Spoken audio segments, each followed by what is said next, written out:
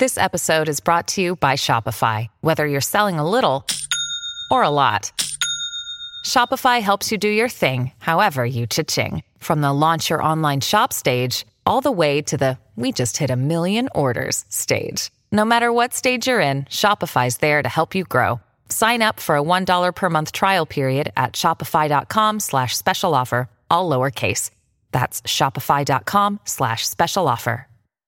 Hello, everybody. This is Marshall Poe. I'm the editor of the New Books Network. NBN listeners like to read books and buy them. So we thought we'd tell you that right now, our friends at Princeton University Press are having a remarkable site-wide sale. You can get 50% off books, including ebooks and audiobooks, with the code 50, F-I-F-T-Y, at checkout until May 31. You can save some real money on Princeton University Press books. I encourage you to go there and check it out. Welcome to the New Books Network. Hello and welcome to New Books in Women's History, a channel of the New Books Network. I am Rebecca Turkington, and I am so delighted to be joined today by Dr. Jane Freeland to discuss her new book, Feminist Transformations and Domestic Violence in Divided Berlin, 1968 to 2002, which has just been published by Oxford University Press. Jane, thank you so much for coming on the podcast. Thanks for having me. So Dr. Freeland is a lecturer in history and a fellow at the Institute for the Humanities and Social Sciences at Queen Mary University, London. She is a historian of women and gender in modern Europe, focusing on the history of feminism in the 20th century. And she recently led a project for the German Historical Institute of London on the intersections between feminist movements and the media. So Feminist Transformations and Domestic Violence in Divided Berlin is your first book. Congratulations. And I think I saw on Twitter that it is sold out from the publisher. Yes, it is, but still available online through open access. Yes, so luckily for all of the listeners, you can read it online for free. I have so many questions for you today because this is a really rich book that covers a lot of very interesting themes. It traces the evolution of domestic violence activism and the women's shelter movement in post-war Germany, both East and West. And in doing that, you also look more broadly at the circulation of feminist ideas in the media, what activists gain and lose from mainstream political support, and how the framing of these movements continues to have implications for today's activism. So we will discuss all of those things, but I wanted to start by just asking you what first drew you to this research and how did this build on your past work? I think I came to it, although the book talks a lot about West Germany, I actually came to the topic through East Germany. And when I was a graduate student, I was really interested in these a particular genre of East German films called Gegenwartsfilme, or films of everyday life, which become really popular and common in the 1970s and 80s. And I was really struck by how many of those films featured domestic violence and even gender-based violence more broadly. Sexual harassment was thematized in a lot of these films. And I just found it so interesting that in a country that we think of as being very controlled, as being where life is so strictly regulated under state socialism, that there were such critical reflections on violence against women.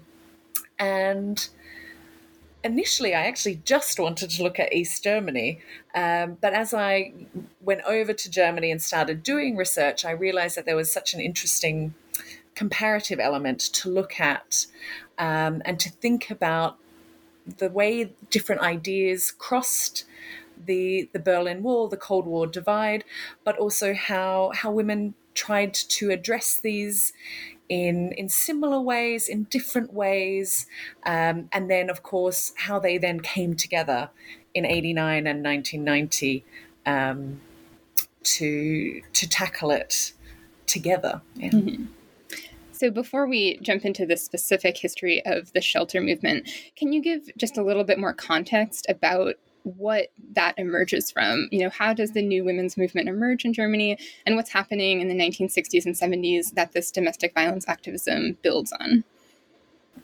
Yeah, so Germany has a really long history, a very rich history of feminist activism, going all the way back to the 19th century, but it's really not until the 70s, the 1970s, that domestic violence starts to get attention.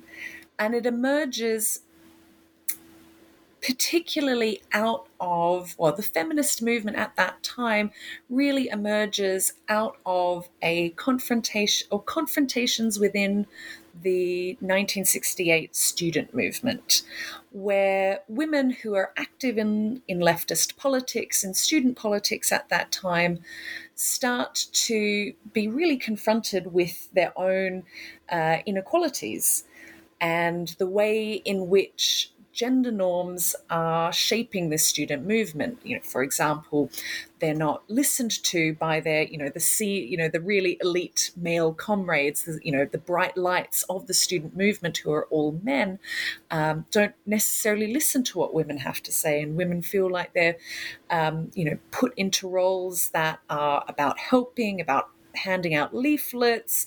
Maybe they're only seen as sort of sex objects by the movement, and more broadly, and they're only given status by virtue of their relationship with a male leftist. And so these sorts of experiences really start women to reflect on their own inequalities.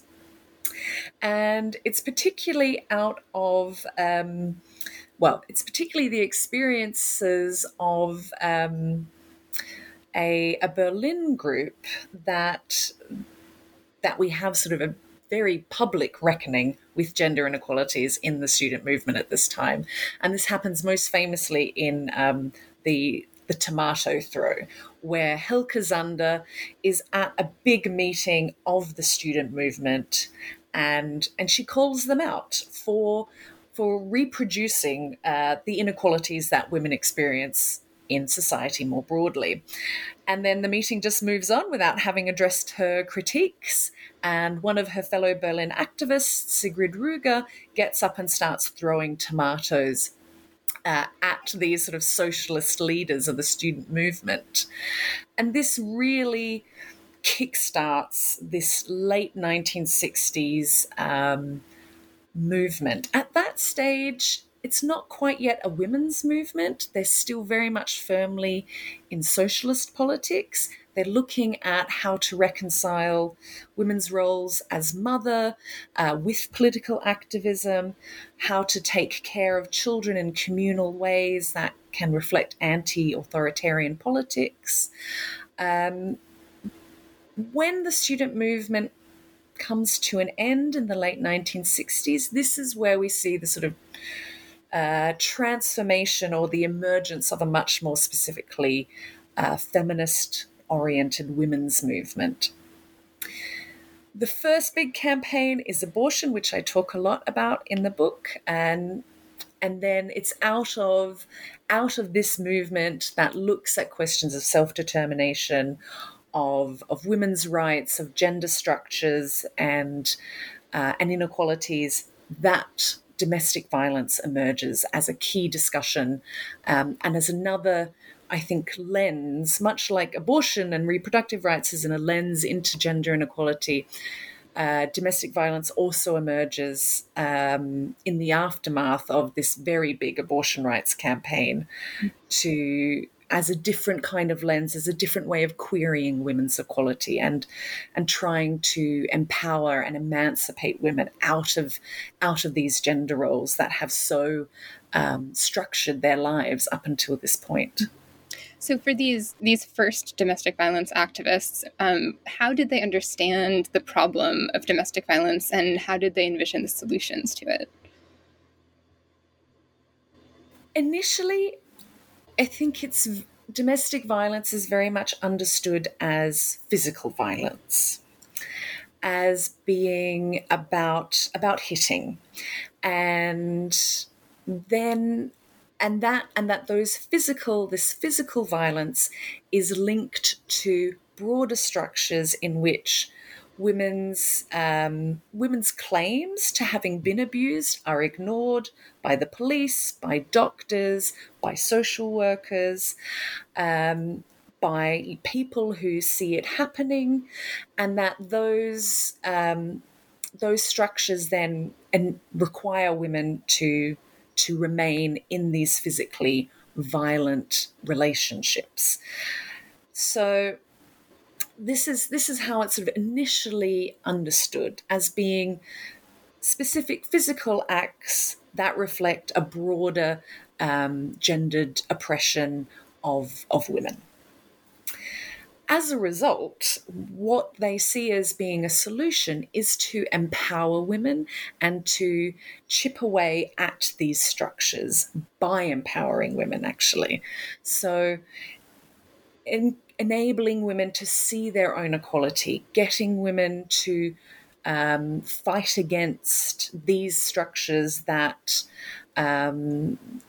mean they have to stay in these abusive relationships, is seen as a way of overcoming domestic violence. So it's, on the one hand, it is about addressing physical violence, but there's I think an ideological part to it about emancipating and empowering women to move out of or to grow away from these sort of traditional gender roles that keep them in these relationships.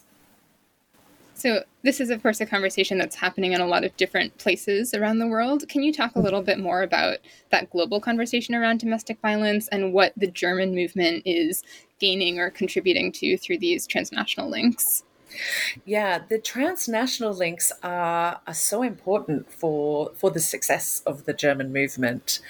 And in particular, what I found really interesting is it's the UK that is the key example for domestic violence activism, and in particular the shelter movement in West Germany. And it's Chiswick Women's Aid, one of the world's first modern women's shelter, which is then comes to international attention through Erin Pizzey's book, Scream Quietly or the Neighbours Will Hear.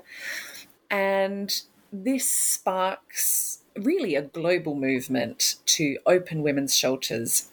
And you can see after the shelter opens in Chiswick, you see very similar shelters opening in the US, in Australia, in Canada, and then also in Germany. And the German activists are very, very open. I mean, they base their call for a shelter in Germany on the success of the British shelter movement. So they use it to legitimize domestic violence activism, because they can say, look, women in Britain are doing it, and we need to do that too.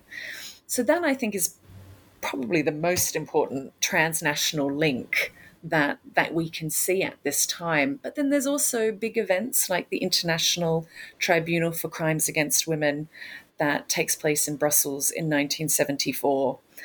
And the West German women have the biggest delegation at this sort of massive tribunal, which draws in women from across the world to discuss various issues of gender inequality. Violence against women is certainly a key theme. And out of that conference, violence as a theme amongst feminist activists in West Germany is really taken up, and it becomes a central way of understanding women's inequality. So I think we can sort of see these different international examples not only helping to legitimize domestic violence activism in Germany, but also to help broaden understandings of women's inequality and its relationship to violence. So these activists are successful in opening a shelter in 1976. Could you talk about how was that received by the public? How was it received by the press, by everyday people, by policymakers when they finally are successful in doing this? Yeah, I would say there is a mixed response. Certainly, there is a lot of support coming from women's groups, from women who are living with domestic abuse. Even before the shelter opens, women are arriving at the shelter looking for emergency accommodation. So, so we can see that it is already very quickly taken up within women's circles. I think the liberal media certainly is very supportive of the shelter movement. And one of the reasons the movement and the Shelter Project is successful in the first place is because they get the support of the media who use their platforms to call for shelters to be open. So they say, well, they using this example of Chiswick Women's Aid in the UK, they say, look, there are shelters in the UK. We need something like that in Germany. And there's a group in Berlin who want to do that. So the liberal press is certainly very supportive of it. Tabloids or more right-wing or more conservative news media outlets are much more on the fence, initially at least. Later on, they do become much more supportive of it. But initially, they're very skeptical about these shelters, particularly with respect to the way in which they portray the shelters as being in very poor conditions, as sort of sites for the radicalization of young people. They cite children having called neighbors capitalist pigs, and they send in undercover reporters to go and experience what life is like. So you can sort of see this negative, sensationalized fear-mongering, really, amongst some of these more conservative tabloid news outlets.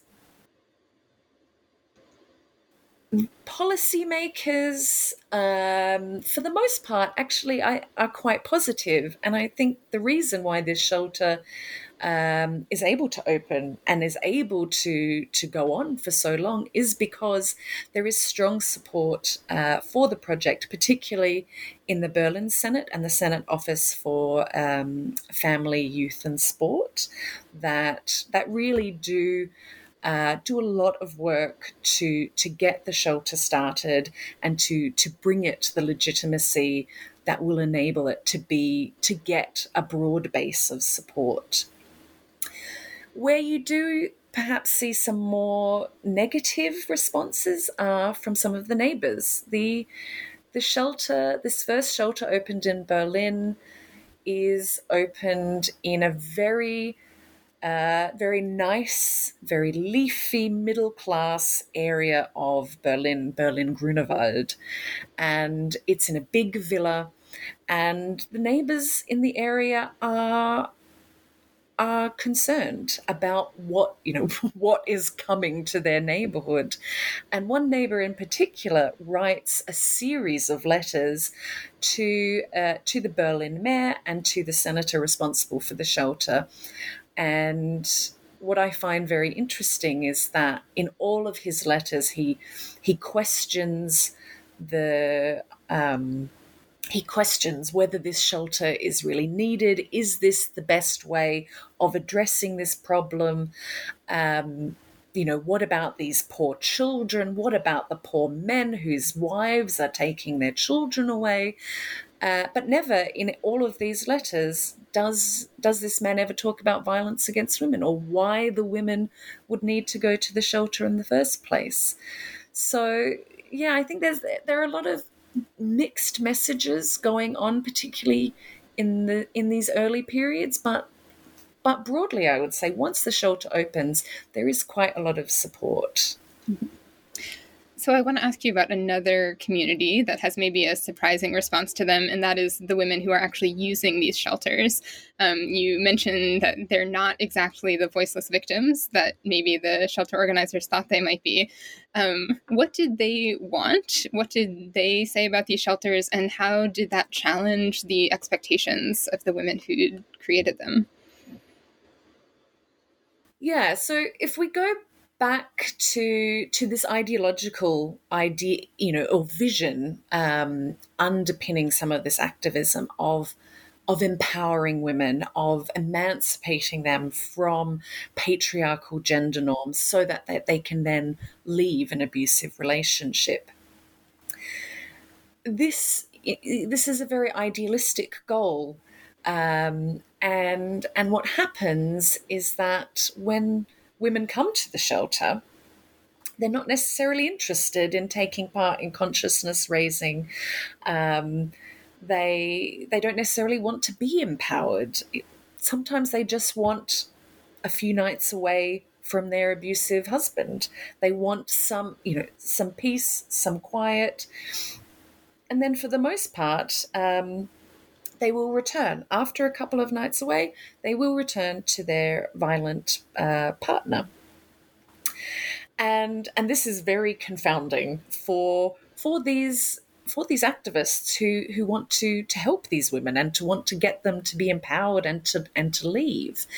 And what the book traces is the way in which over time the shelters, these idealistic visions, are replaced by much more practical mechanisms of support, because they realize that the women coming to the shelters see the shelter as a support service, and they come there expecting to get support and to get help.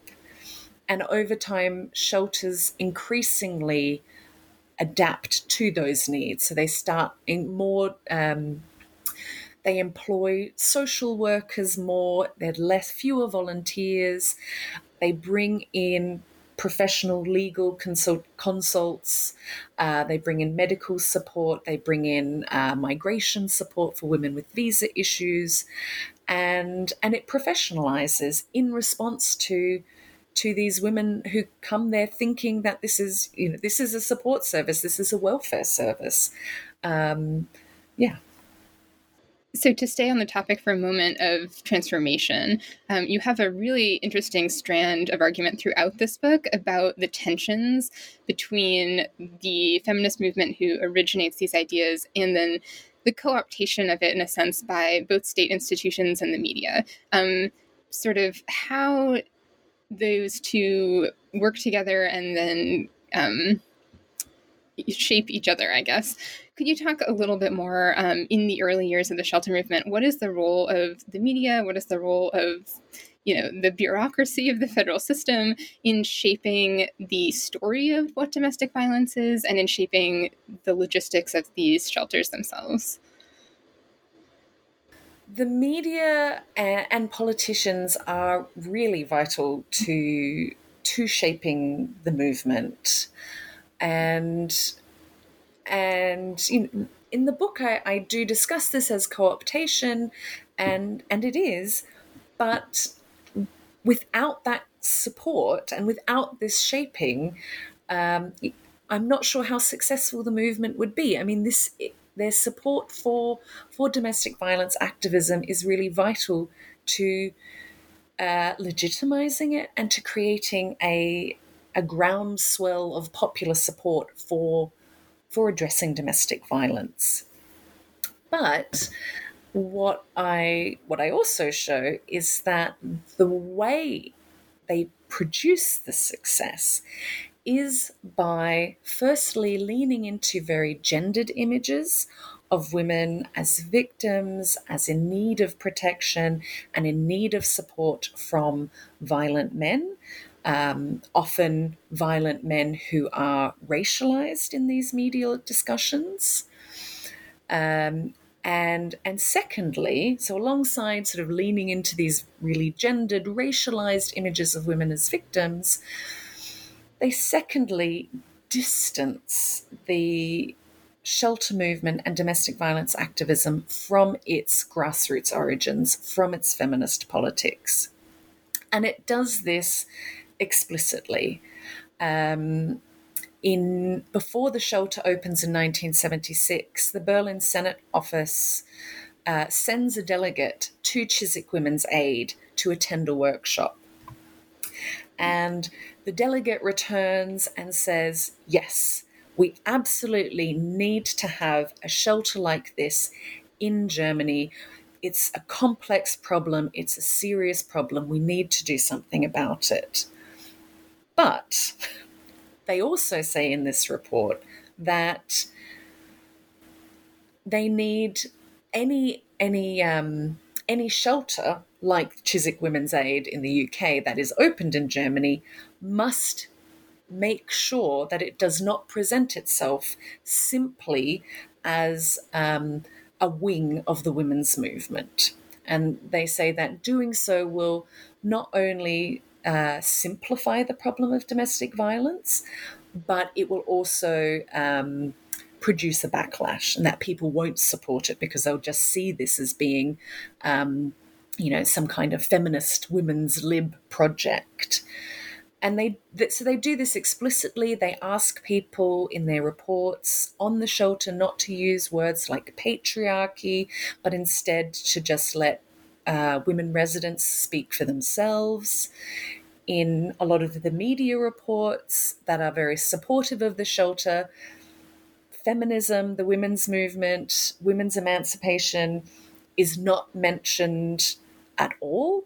When it is discussed, it's either about, the American or the British women's liberation movements, or it frames women's emancipation in solely financial terms, that it's about the shelters need to help women or women need to be empowered or emancipated so that they can earn an independent wage, which will help them address domestic violence. So I think it's a funny tension really in the book, because this support is so important to getting domestic violence activism off the ground, and yet it also really hems in the discussions of domestic violence, and I think frames it in some ways that come back to haunt the movement, let's say. I think the discussion you have about this in the book is so interesting, because I think those tensions are present in so many different kinds of politics. And so to be able to read more about it at this granular level in domestic violence activism has a lot to say about sort of feminist politics writ large. But yeah, as we've been talking about this movement in West Germany, remember that this is Cold War Germany, and there's in fact another side of Berlin. So the second half of your book looks at East Germany. So let's move there now. And could you talk a little bit about the way that the framing of domestic violence differed in socialist Germany compared to West Germany? It makes for a very interesting comparison to look at East and West. And in East Germany, domestic violence is seen as being a problem of capitalism, that bourgeois capitalist gender norms produce violence against women in the home. And it is alien to life under state socialism, where men and women are equal. And this is reproduced all the time in the media in East Germany, but also in divorce cases. So when women are attempting to leave a violent spouse, this discussion gets brought up, and often abusive men are portrayed as somehow failed socialists, as needing more socialist education. And so if their wives are particularly good socialists, so members of the party or good workers, often the court says you should stay together because your wife's good socialist habits will help the abusive man become a better socialist and therefore no longer be abusive. So it's a really fascinating way. But even I think what I find interesting is that despite having this really very strong narrative of equality, despite putting the blame of domestic violence onto capitalism, actually a lot of the experiences of women in dealing with domestic abuse across the Berlin Wall are very similar. despite these sort of different discursive regimes that they're living in. So could you explain then how anti-domestic violence activism emerges in East Germany, and where do you see the first examples of women starting to grapple with this topic? Mm-hmm. The topic of violence against women does not emerge until much later. So whereas in the 1970s in West Germany we see it being discussed, in the East it's not until the 1980s. And we see it emerging in the non-state women's movement. So that is women's groups often meeting under the umbrella of the Protestant Church. They're usually connected to the broader dissident movement that are querying state socialist rule, looking for some more political freedoms.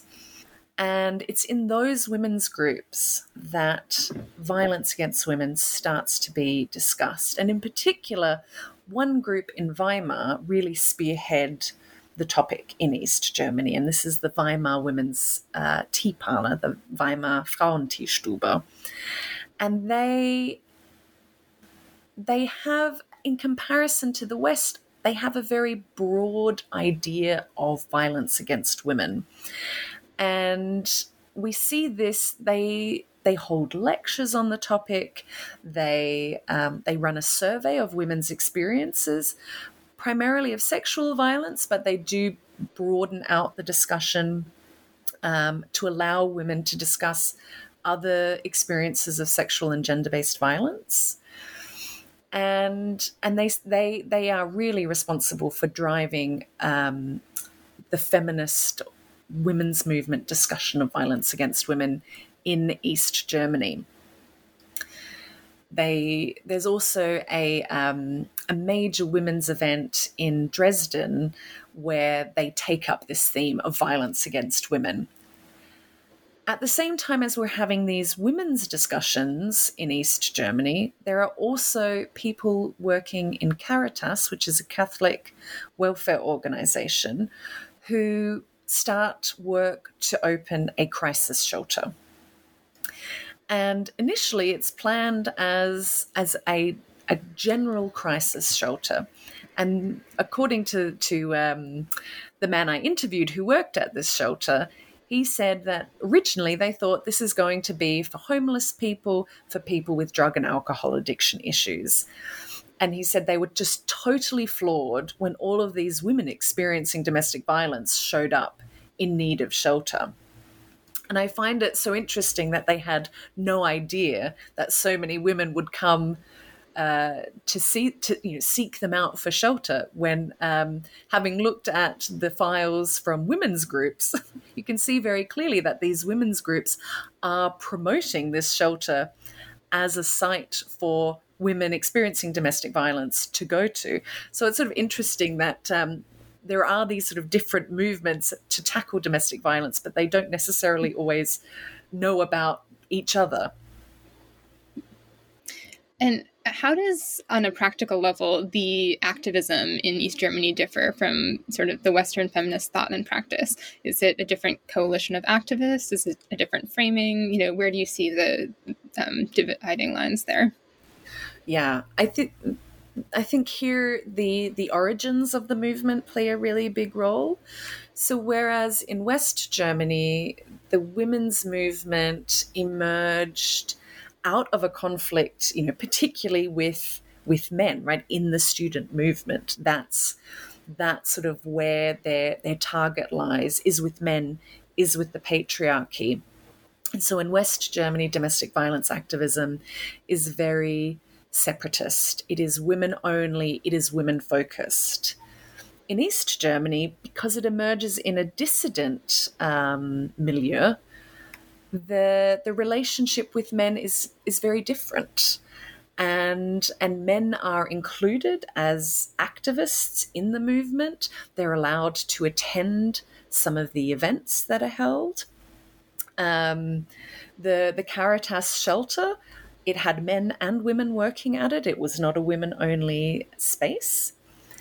And instead their target is much more the state. So this is what allows men and women to work together much more easily in East Germany, because the state is the enemy, right? The state is the one who isn't taking domestic violence seriously, who isn't doing anything to protect women from gender and sexual violence. So I think it creates a very different practice, but also discussion. One of the things that I found really striking is in that a lot of the East German discussions of gender-based violence, men are included as being victims. So in West Germany, if we look at a lot of the discussion on rape, it focuses on women as rape victims. In East Germany, they make explicit references to men as being capable of being raped, and as using this as a platform to call for the reform of rape law in the criminal code. That's so interesting, because that feels very ahead of its time for us. So the final section of your book looks at what happens after reunification. So let's talk about the aftermath of 1989. How did these two shelter movements combine? And what would you say that they, gained, lost, adapted in working with each other suddenly? Yeah. So interestingly, one of the first shelters to open, and it does open officially in East Germany, but it's the week before official reunification, so it is very quickly no longer in East Germany, but it opens in Leipzig. And the women involved in opening that shelter start already in 1989, before the fall of the Berlin Wall. And they use the sort of increasing freedom that comes throughout 1989, and especially, of course, once the Berlin Wall falls, to visit shelters in the West, to get access to West German literature, to West German proposals for shelter projects. And so very much the movement in the East draws from the experiences of the West. And I think the years of activism that West German feminists and shelter activists had undertaken enabled East German shelters to open very quickly, and because the problem is already seen as being a legitimate problem that a liberal democratic state needs to address. And so very soon in the process of moving towards reunification, there are calls to fund shelters, to make empty buildings available to be opened as shelters. So I think in that way we can really see how successful the West German movement has been, because it enables the East German movement to really, hit the ground running.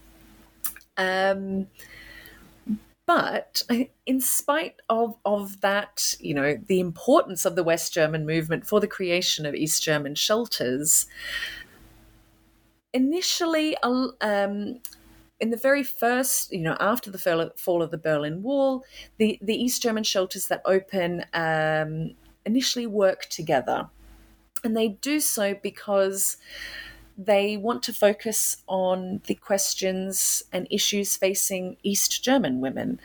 East German women after reunification are really affected by unemployment, which is strongly feminized.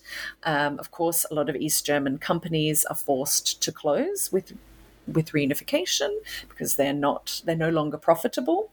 So a lot of women lose their jobs. They also lose access to the networks of childcare that were provided under state socialism. So many of them also were required to take on additional childcare duties that they no longer had access to public state care. And that, plays a big role in the issues that are needing to be addressed in domestic violence shelters in the former East Germany. So initially, a lot of these shelters in the East work together. They of course stay in touch and network with the West, but they have their own East German shelter organization. It's also a time when women who are working at these shelters are also having to go out and get new degrees, because all of a sudden they need to have a social work degree, or they need to go out and professionalize themselves. So it's not really until much later in the 90s that the two major organizations of shelters come together, and the specific East German working group is dissolved and merged with the previously West German organization. So you talk a little bit in the book about this trope of women as losers in German reunification, partly because of some of those things you've just been talking about, unemployment, the loss of childcare. But in a lot of ways, your research is really challenging that historiography. So could you talk more about that? How does this story reimagine that trope? Yeah, the idea of women as losers really emerges in the early 90s. And it's largely continued up till today as being a central part of the story of gender and reunification, that women in East Germany are the losers of reunification. Right, as I mentioned, they're facing unemployment, but also they're facing a significant loss of their reproductive rights. In East Germany, they had on-demand access to abortion in the first trimester of pregnancy from 1972 in East Germany. When reunification comes, West Germany has a much more conservative abortion law, and so there's a huge debate about what the law should be for the new reunified German state. And the law that is then introduced is much more closely reflects the West German law than it does the East. So this really paints reunification as a time of loss for women's rights, as what was an opportunity to re-envision the role of gender and gender equality in the German state into one that actually women are just sort of being forced into quite normative patriarchal gender roles again. And I think this is really important work, and I don't want to minimize the impact of the loss of reproductive rights or unemployment. But firstly, I think if we look at domestic violence, a very different story is told. So if we move the focus away from reproductive rights to domestic violence, there's a much more successful story about women's rights after reunification. As I mentioned, women in East Germany were very much left unprotected from violence in the home, right? Because it officially was not meant to exist, there was very little way in which they could contest it. And so the fact that after reunification, there's not only been a blossoming of domestic violence shelters, but also there's been a new, what started as a model project, the Berlin, it's called BIG, Berlin Intervention Against Violence Against Women project. That has just really revolutionized domestic violence work, and it's created a much more multidisciplinary, integrated way of thinking about domestic violence, drawing from the Duluth model of domestic violence intervention. So rather than just helping women to leave abuse, this new project has created hotlines, it's created guidelines for police, it has specifically addressed the issues facing migrant women to Germany, and it's created legislative reform for the first time through the Protection from Violence Act, which came in 2002. And the law is based on the idea that the abuser should be the one to leave the home, not the victim having to go to a shelter, but the abuser should be the one to leave. And so in that respect, again, I think if we don't just look at reproductive rights, if we think about domestic violence activism and how it grows and develops after reunification, a much more successful story of gender in reunification is told. And I think this is particularly important given that a lot of the research on ongoing differences between East and West Germany now show that women in what is the former East Germany are now usually better educated than East German men. The gender pay gap is lessened, and I think those things, and also less likely to vote for radical populist parties.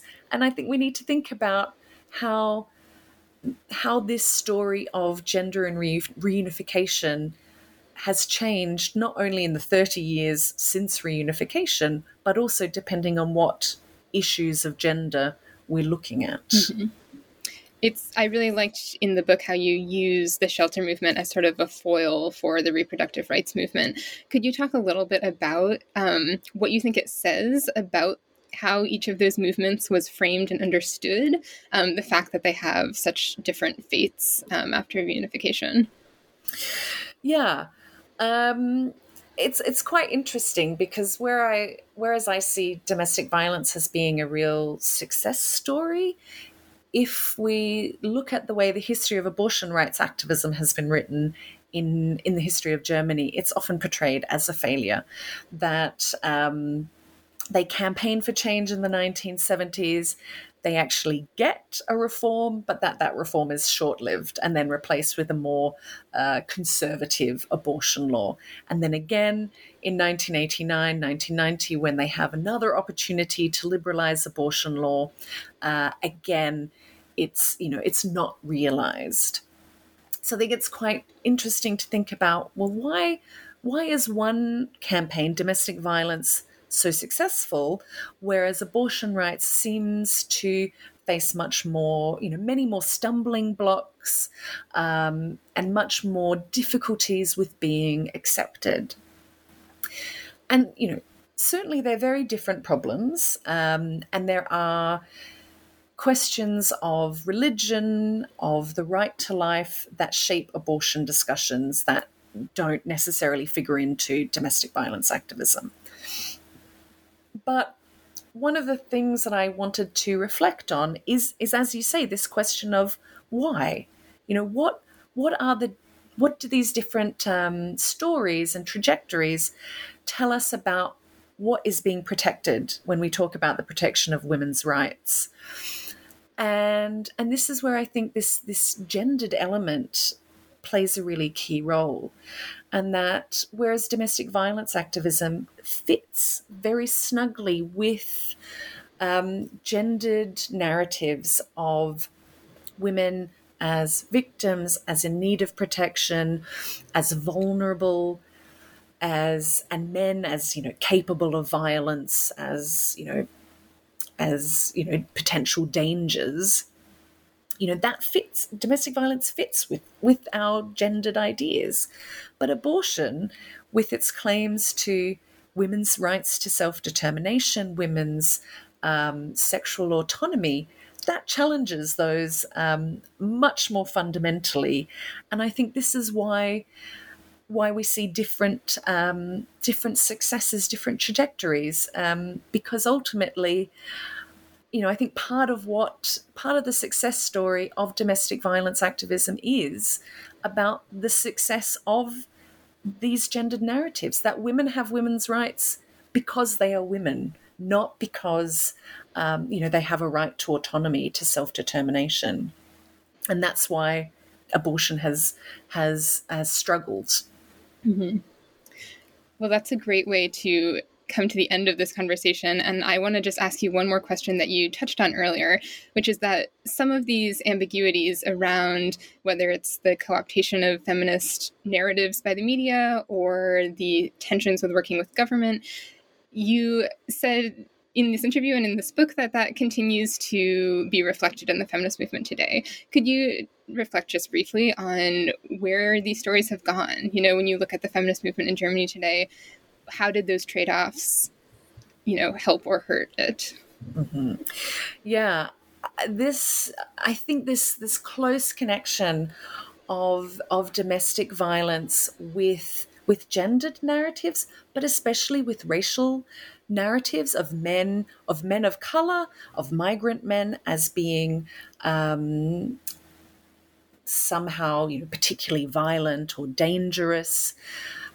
I think that has enabled domestic violence to be co-opted into some of these right-wing anti-migrant positions, and it's no coincidence that we see people advocating for women's, advocating for women's rights or advocating for limiting migration on the basis of women's rights. So we need to stop the migration of certain groups to Germany because we need to protect women.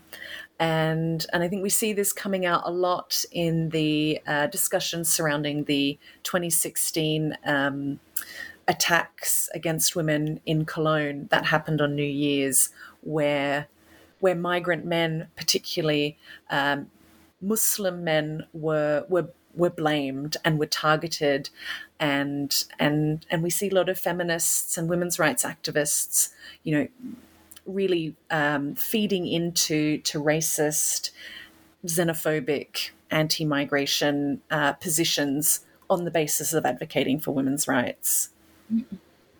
Well, I think a really important thing to think about for contemporary movements, looking backwards, what are the trade-offs that you make today and how will those come back to bite you down the road?